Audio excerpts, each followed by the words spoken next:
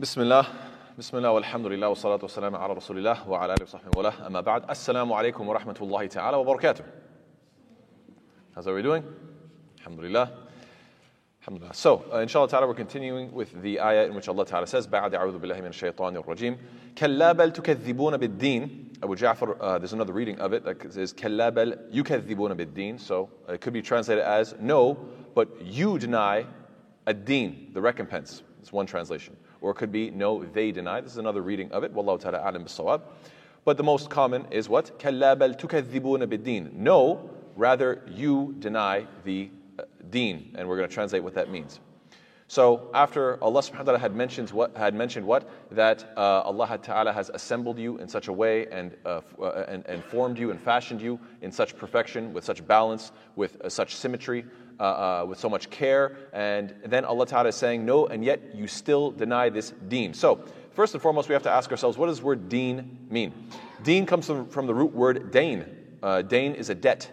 Dana means to repay someone what you owe, and therefore, Yawm ad-Din means the day that everybody is repaid, hence the day of recompense. That's one very straightforward perspective. But also, a deen can also mean a way of life.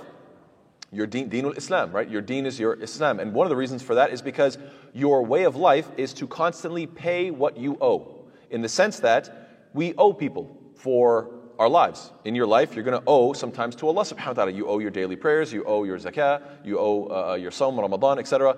You owe to your family. You have certain huquq, certain rights they have over you, your spouse, your friends, your community, etc. Even to your own health, you owe your body to take care of yourself. This is reminiscent of the hadith that we know from Salman al-Farisi, radiyallahu ta'ala anhu, he says, فَأَعْطِي كُلَّ ذِي حَقٍّ حَقَّهُ. That always remember to what? Fulfill the rights of all those who have rights over you. And this was a statement that was affirmed by the Prophet ﷺ later on. So in other words, you could take this as a hadith that the Prophet ﷺ is affirming, yes, indeed, you have to give everybody their due rights. And so this is why the deen of Islam is to give everybody the dain that they have over you. You can look at it from that perspective. So what is this verse implying?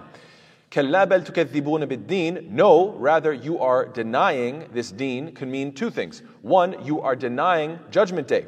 In other words, Allah Ta'ala designed you for a greater purpose, just the same way He designed you and fashioned you so precisely and meticulously. This wasn't all abathan.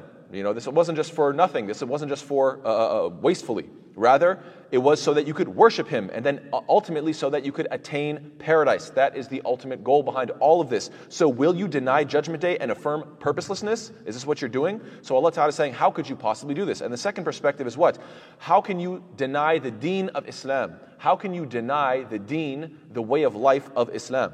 What makes this so remarkable is that the previous ayat, we're talking about the human body is designed with an incredible, intricate system, which begs the question, if your whole body is systematized, how can you deny that there's an optimal system of life that you should adopt?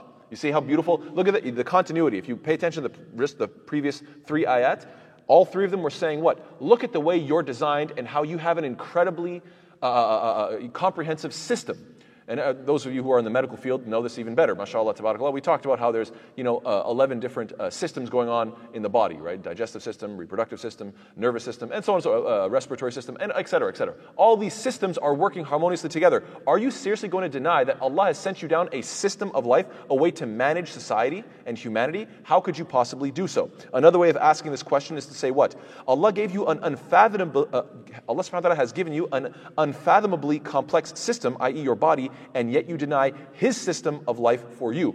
He's the one who made the body. You didn't make your own body. So He's the one who's giving you an optimal system, how to operate it. Eat halal, don't eat haram, for instance. These are, you have to, don't just sleep all morning. You have to wake up for Fajr, for example, etc., etc. This is the system I'm giving you. I'm the one who gave you this body. You should apply the system I am giving you. It's been my personal observation that it's very common, subhanAllah, this is just a personal observation, that I've noticed that there are several people who they become interested in Islam, and I notice that as they're asking questions about Islam, they're in really great physical shape.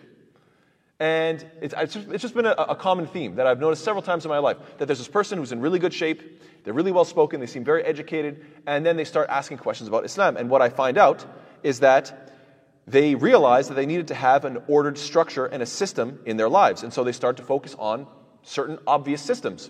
For example, I need to have a routine when it comes to my school. I need to study properly. I need to have certain hours for the library. And they start doing better in school. And you can see they're very educated in the way they speak and they're very confident and so forth. And then you see that they're in good shape. Why? Because they have now created a good routine for their body.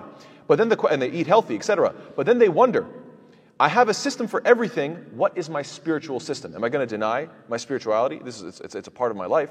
It's something that I can't deny. There is an element of spirituality to the human experience. It's all throughout human history. So how can I deny this? And therefore, what is my system for spirituality? And then, subhanAllah, lo and behold, that leads them to question Islam, ask questions about Islam, and alhamdulillah, ultimately leads them to embracing Islam. I've noticed this many times. Just as there is a physical dimension to Allah's system, He informs us of the unseen system of preserving all of our deeds through the systematic writing of the angels. That's what's coming up in the next 3 ayat, ayah number 10, 11, and 12. And what's also interesting is that what specifically are the disbelievers denying? Allah Ta'ala doesn't mention it.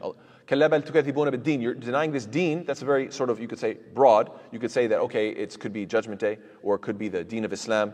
But you can also look prior to this and look at the surah before and how Surah Takwir ended. Surah Takwir ended with ayah number 22, saying what? The disbelievers were claiming that the Prophet ﷺ was majnoon. This is your denial. This is a more detail of how you're denying this deen by saying that the Prophet ﷺ is majnoon in ayah number 22. In ayah number 24, the Prophet ﷺ is withholding information. Bi'adhanin. He is withholding information. And now Allah subhanahu wa ta'ala is saying, this is what you are claiming, and this is false. Number 3 is that in ayah number 25, that the words of the Prophet ﷺ are from shaitan. These are all the different accusations that they made in the previous surah, and in ayah number 29, that the disbelievers are in full control, and Allah is saying you're not in full control. So subhanAllah, you can see a sort of comprehensive detailing of what all the false claims that they have, all the false ideas they have, and then this new surah right after it is coming and saying, this is your denial. This is sort of a comprehensive way of describing it. Or you could look at the ayat previous to this. So from ayat 1 to 3, it was describing what? If the universe became chaotic, you would panic, right? Remember, right? The whole beginning of the surah is talking about the universe falling apart. What does that imply? If the universe is falling apart and you're panicking, it implies that you appreciate the order and the symmetry, even if you don't act like it.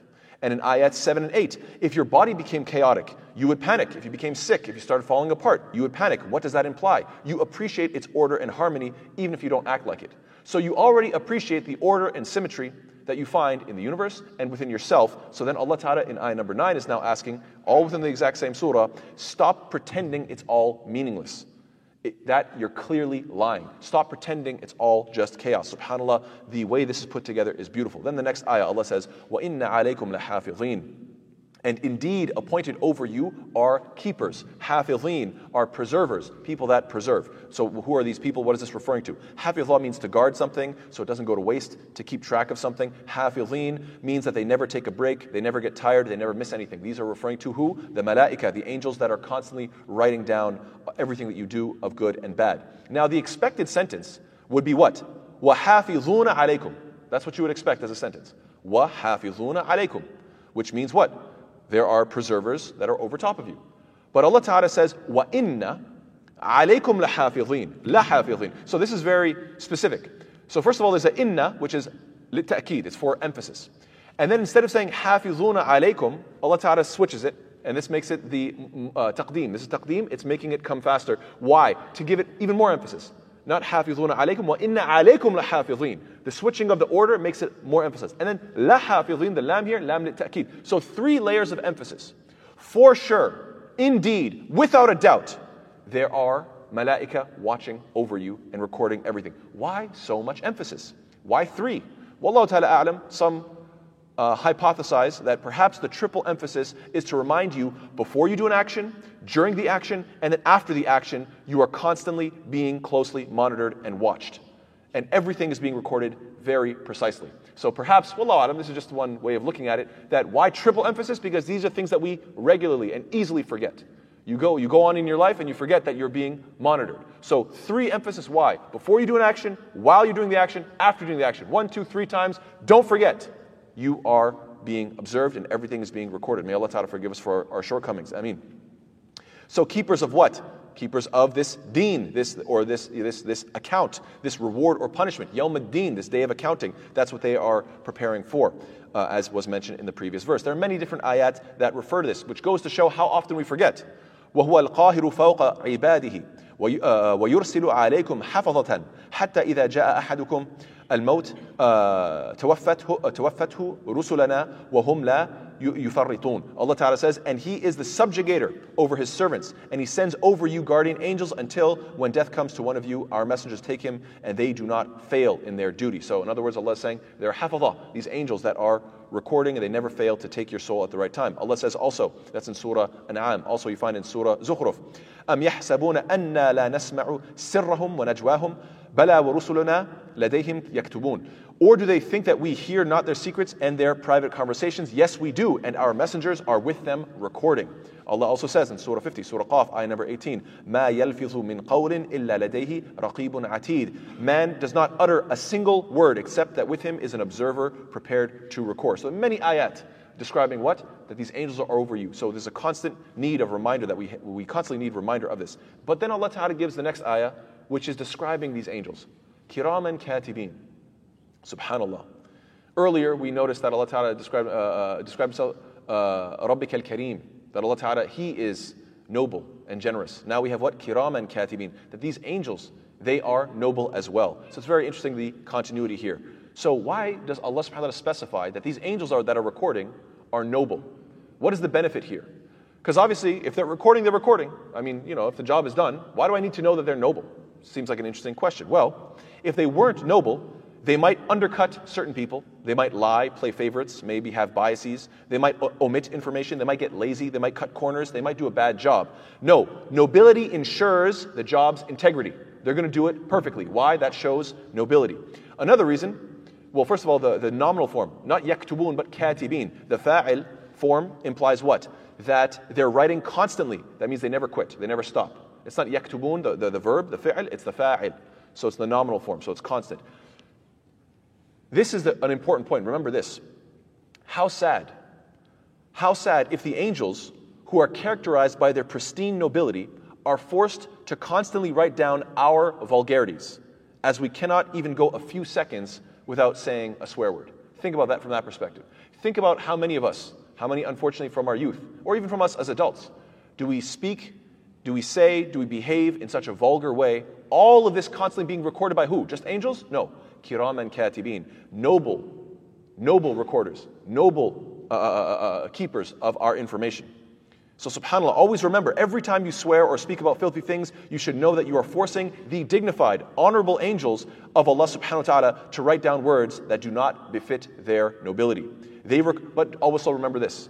Alhamdulillah, they record your mistakes, but they also record your tawbah as well. So never think to yourself, I'm beyond redemption. Never think of yourself that, yes, I've done so much filth that I can never go back. Alhamdulillah, they record the bad, but they also record the good. So there's always opportunity for tawbah, inshaAllah ta'ala.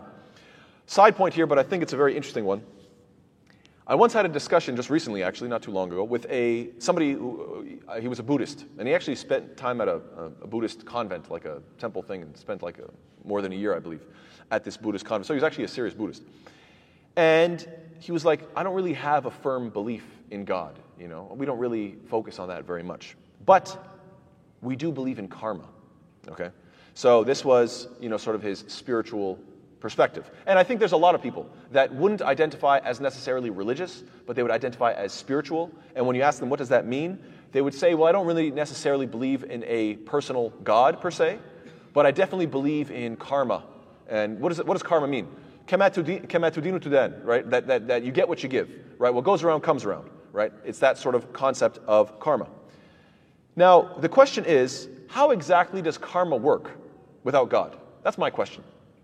How does karma work without God? For instance, as a Muslim, if I help somebody out that's in need, and then I receive help at a time when I'm feeling desperate, I affirm that this happened by Allah's will, fulfilling the statement in which the Prophet ﷺ said, وَمَنْ يَسَّرَ عَلَى مُعْسِرٍ يَسَّرَ اللَّهُ عَلَيْهِ فِي الدُّنْيَا وَالْآخِرَةِ. The Prophet ﷺ said what?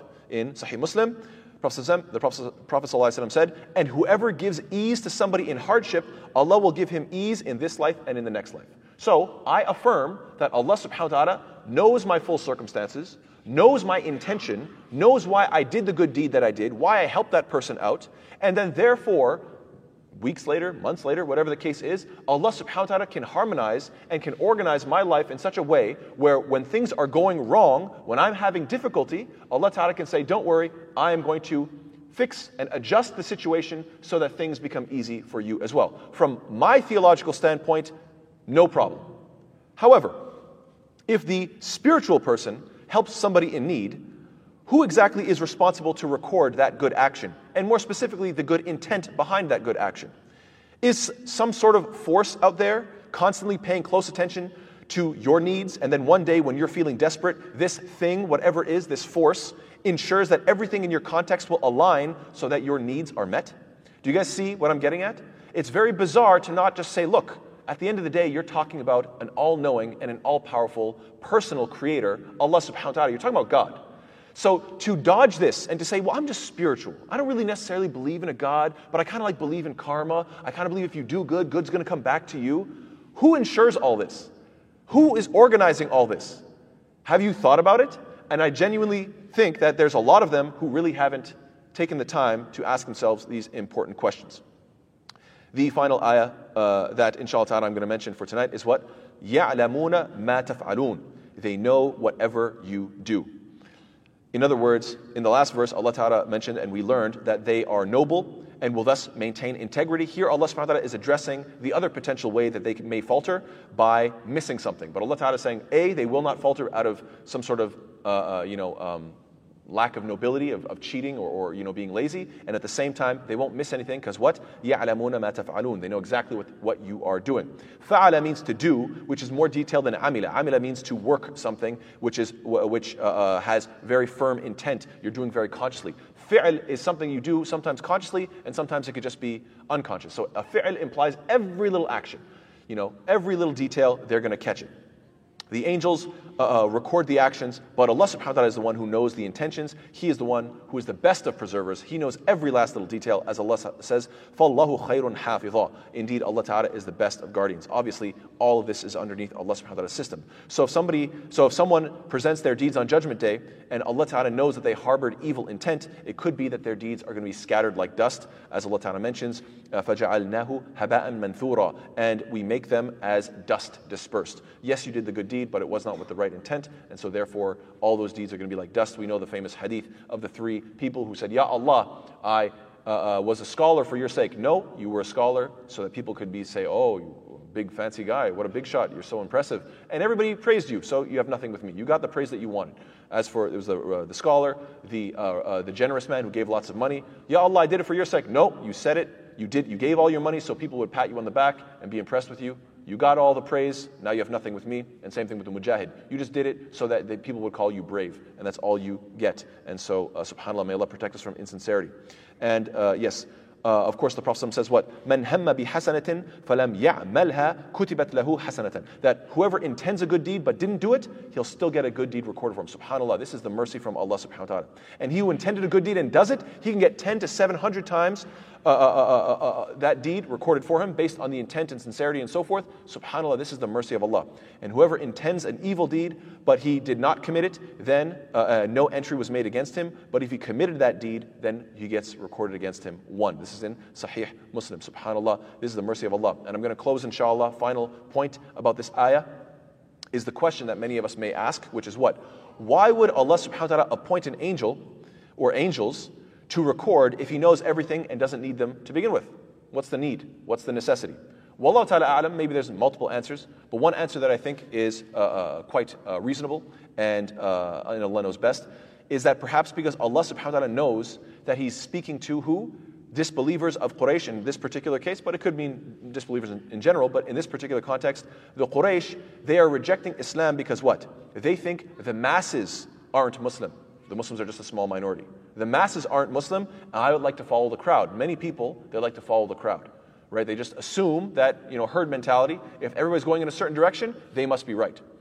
And another reason is what? The Muslims aren't from the upper class, especially at the time of the Prophet ﷺ, that the upper class noblemen were from the disbelievers, whereas the Muslims, especially during the time of Mecca, were from amongst the lower class financially, and they care a lot about status. It's as if Allah Ta'ala is saying what? The masses of the angels are with Allah subhanahu wa ta'ala, are with the Messenger sallallahu alaihi wasallam, and with the believers, radiallahu ta'ala anhum. So, and they are they are bigger in number and they are more noble. So never get it twisted. Subhanallah. Wallahu ta'ala a'lam. Perhaps there are other reasons as well, but I thought that was sufficient, inshallah ta'ala, for tonight. And with that, inshallah ta'ala, I close. And hopefully we'll finish next week, bi'idhnillahi ta'ala. We'll be able to close up this surah. And may Allah ta'ala give us tawfiq. Ameen ya rabbil alameen. Zamdal khairan. Wassalamu alaikum wa rahmatullahi ta'ala wa barakatuh.